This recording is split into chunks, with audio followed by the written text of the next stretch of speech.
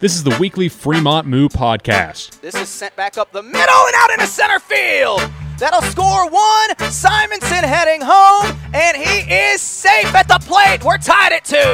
An inside look at Moo baseball. This is popped up to center field. Podcast at the Moo have won 6 in a row. That's a sweep. The Moo win 3-2. And now, here's your host, Nate Rohr.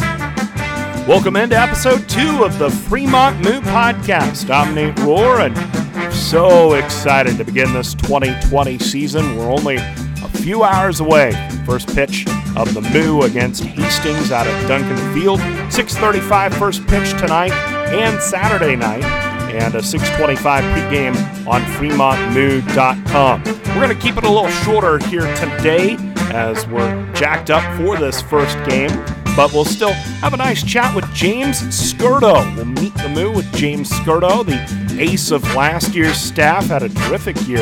The right-hander out of Midland University. He's going to start on the hill for the Moo tonight out at Hastings. So we'll chat with James Scurto, and then we'll also have a conversation with Nick Emanuel. We'll circle the bases with the second-year catcher of the Moo out of North Dakota State. Check in with him, see what he did during the quarantine time, how he stayed game ready. So he's prepared for this season opener tonight against Hastings. So without further ado, let's get to it. Let's circle the bases with Nick Emanuel. First off, what did you do during the quarantine and waiting for baseball to fire back up? How did you fill all the time that you all of a sudden found yourself with in the spring?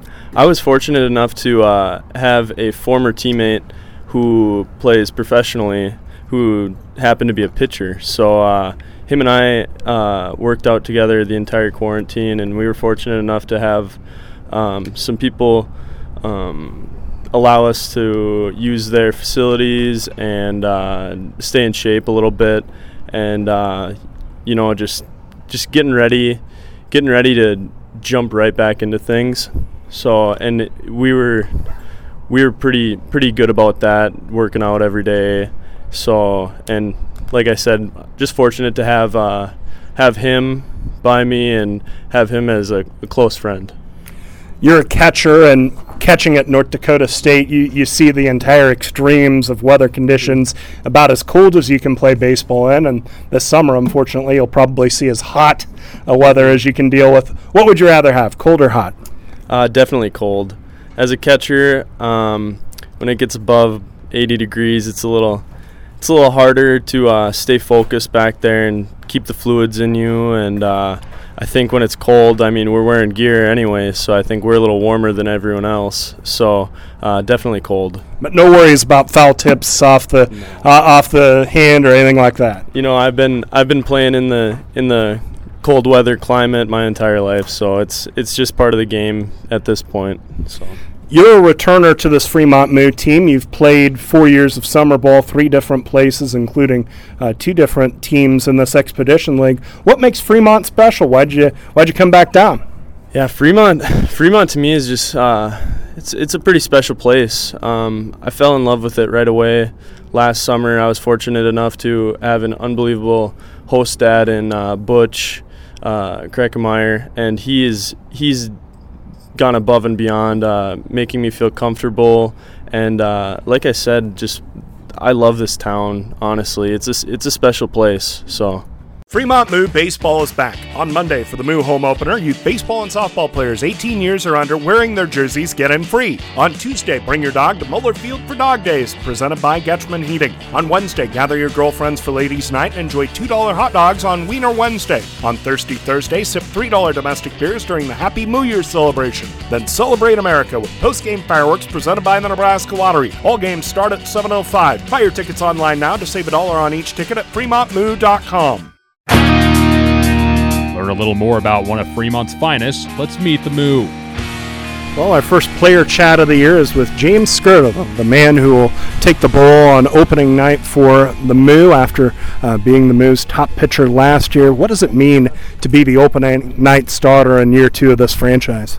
I mean, it's always nice to know that you're the guy they look towards for game 1. You always want to be game 1 starter, but just hoping that I can go out there and do exactly what I did last year, just give us a chance to win every game and, just keep pitching like I pitch. Last year, you were able to not just pitch well, but pitch long into games, pitch deep into games. What allowed you to do that, and what does it take to get through the 7th inning, the 8th inning, the 9th inning, still getting people out on a consistent basis? Well, I mean, I've never really had an issue with going deep into games. I got what they call a rubber arm, so nothing really bugs me. And just getting guys out just comes down to continue to mix up, not getting too predictable out there. I don't throw hard enough to blow guys away, so I got to keep hitting the zone with different stuff in different ways. You mentioned not being a hard thrower, and that is the book on you, a guy who's very composed out there, but it isn't going to blow people away. And certainly pitchers coming up, they think of themselves as people who can blow people away. When did you learn that the best way for you to get guys out would be to be more precise and more careful with how you throw the ball?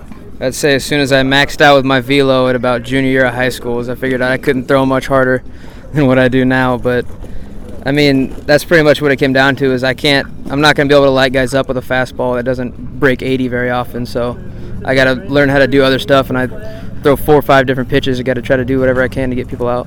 One of them is a knuckleball, is that right? You got a knuckler in your arsenal? Yeah, not too great, but I mean, I can throw it pretty well in pregame and just screwing around in the outfield, but can't really figure it out in the game that much. Haven't had the faith to bust that out when the lights are on, huh? Well, I have a couple times. It just hasn't gone well. So, well, let's talk about your baseball journey. When did you start playing the game of baseball? Probably when I was about 5 or 6. I really got into baseball. My dad is a big Braves fan, and so I just grew up, when the Braves were kind of coming out of the 90s dynasty and all the, like, Javi Lopez, Chipper Jones, Andrew Jones, all those guys, watching them, and that's where I really started to enjoy the game of baseball. And then just playing t-ball and coach pitch, kid pitch, going up in the ranks, and it was, it just never stopped becoming enjoyable for me. When did you figure out that, hey, I might be a little better at this than some guys? This might be a way for me. Probably around Little League, when I'd get frustrated at the other kids. They're screwing around the outfield or just kicking dirt. I mean, I kicked the dirt around too, drew circles and stuff, but I get a little more animated and frustrated, and I didn't make a play or anything. It was just kind of, I wanted to be better than your average guy. Going through high school ball at Waverly, Waverly has a high school team now, correct? Yeah. What was that like, being kind of on the ground floor of Waverly's high school program and helping school ball get established at Waverly and getting that going? I mean, it was pretty fun. My freshman year going into high school was when our team was actually probably the best it's been in the program. Well, one of the better years. That was the year they all went to state, and we had a couple D1 guys. Actually, just one. But, I mean, watching all those guys playing ball out, it was just like, wow, I want to really be a part of that, and just try to replicate that as much as I can, carry myself the same way. One of the things that I've been told stands out about you is your composure on the mound, the idea that you manage your emotions and how you pitch out there. What goes into that for you? How are you able to build that? Well, I mean, I'm not really a guy that's, too animated, I guess, not like I was as a kid, because it doesn't really get you anywhere, just throwing a fit on the mound and getting upset. I mean, I get heated and competitive. I mean, no doubt I'll get in the moment, but when it comes down to it, none of that really helps the case in any way.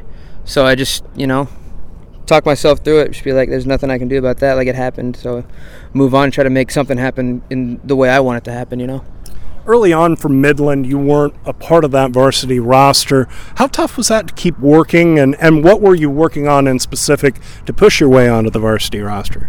Well, Coach Miller gave me a little taste of the varsity my freshman year. I gotta travel with the guys out to Hastings, where we're going, and got to see a couple real big guys hit some balls pretty far, and it was really cool to see all that. But then my sophomore year was kind of a down year for me, so I just just knew I had to work, had to fix stuff if I wanted to be a part of something special. And junior year rolled around, and I got my name called, and I went out there and made the most of it. What did you gain from your experience last year for the Moo? Where did you feel your game improved the most from the season of summer ball and being able to pitch at this level?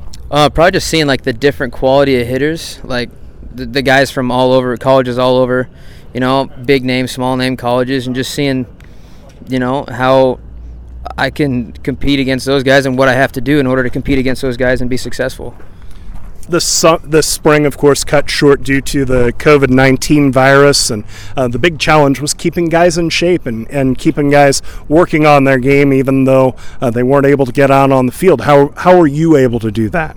Well, me and Brendan Jones and Matt Abdelnaur, we all live here in Fremont because we go to Midland, and we get out and we try to throw as often as we could during the week. And so we stayed in shape, kept our arms in shape, conditioned a little bit, and just tried to make the most of it while, staying within regulations and stuff.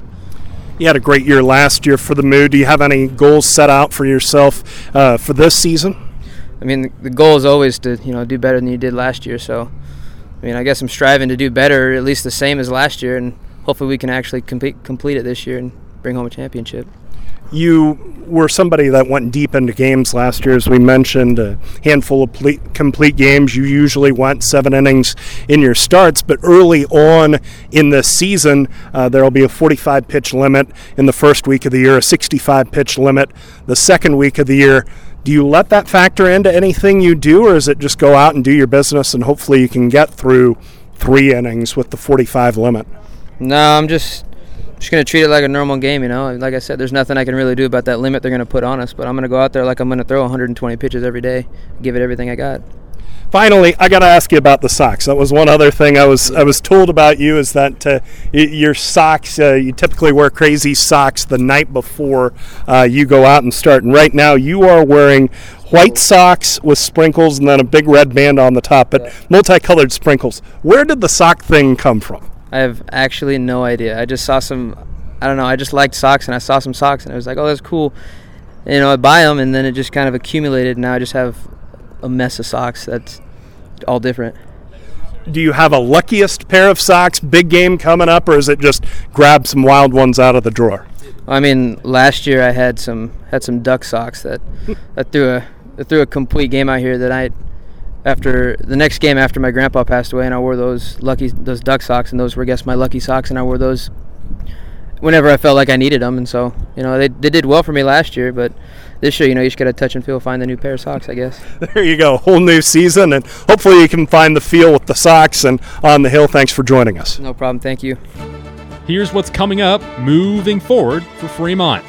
The second season of Fremont Moo Baseball begins with a 3-game series at Hastings, beginning tonight at 6:35.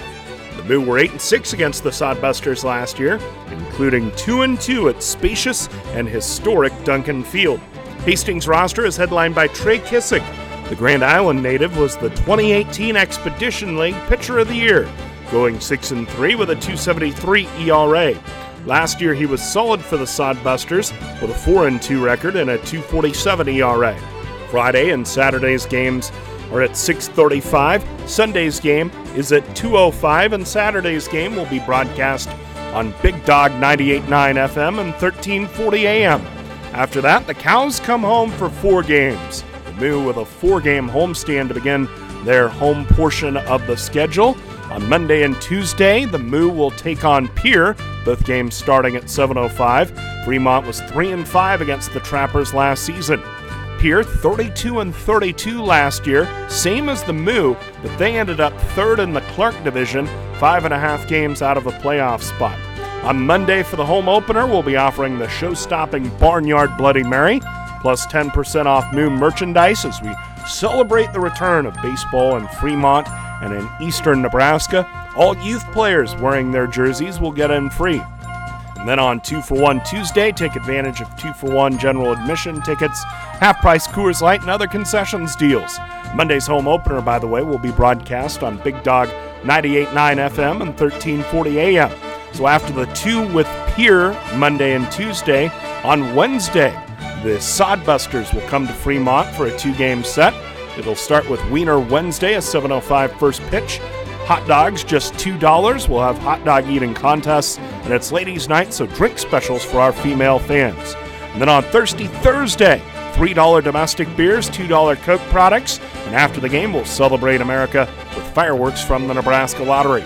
We mentioned the games that'll be on the radio, but all games will be broadcast on FremontMoo.com pregame 10 minutes before first pitch. That's all for now. We got baseball tonight. We'll review it next week on the Fremont Moo Podcast. I'm Nate Rohr, and thanks for listening.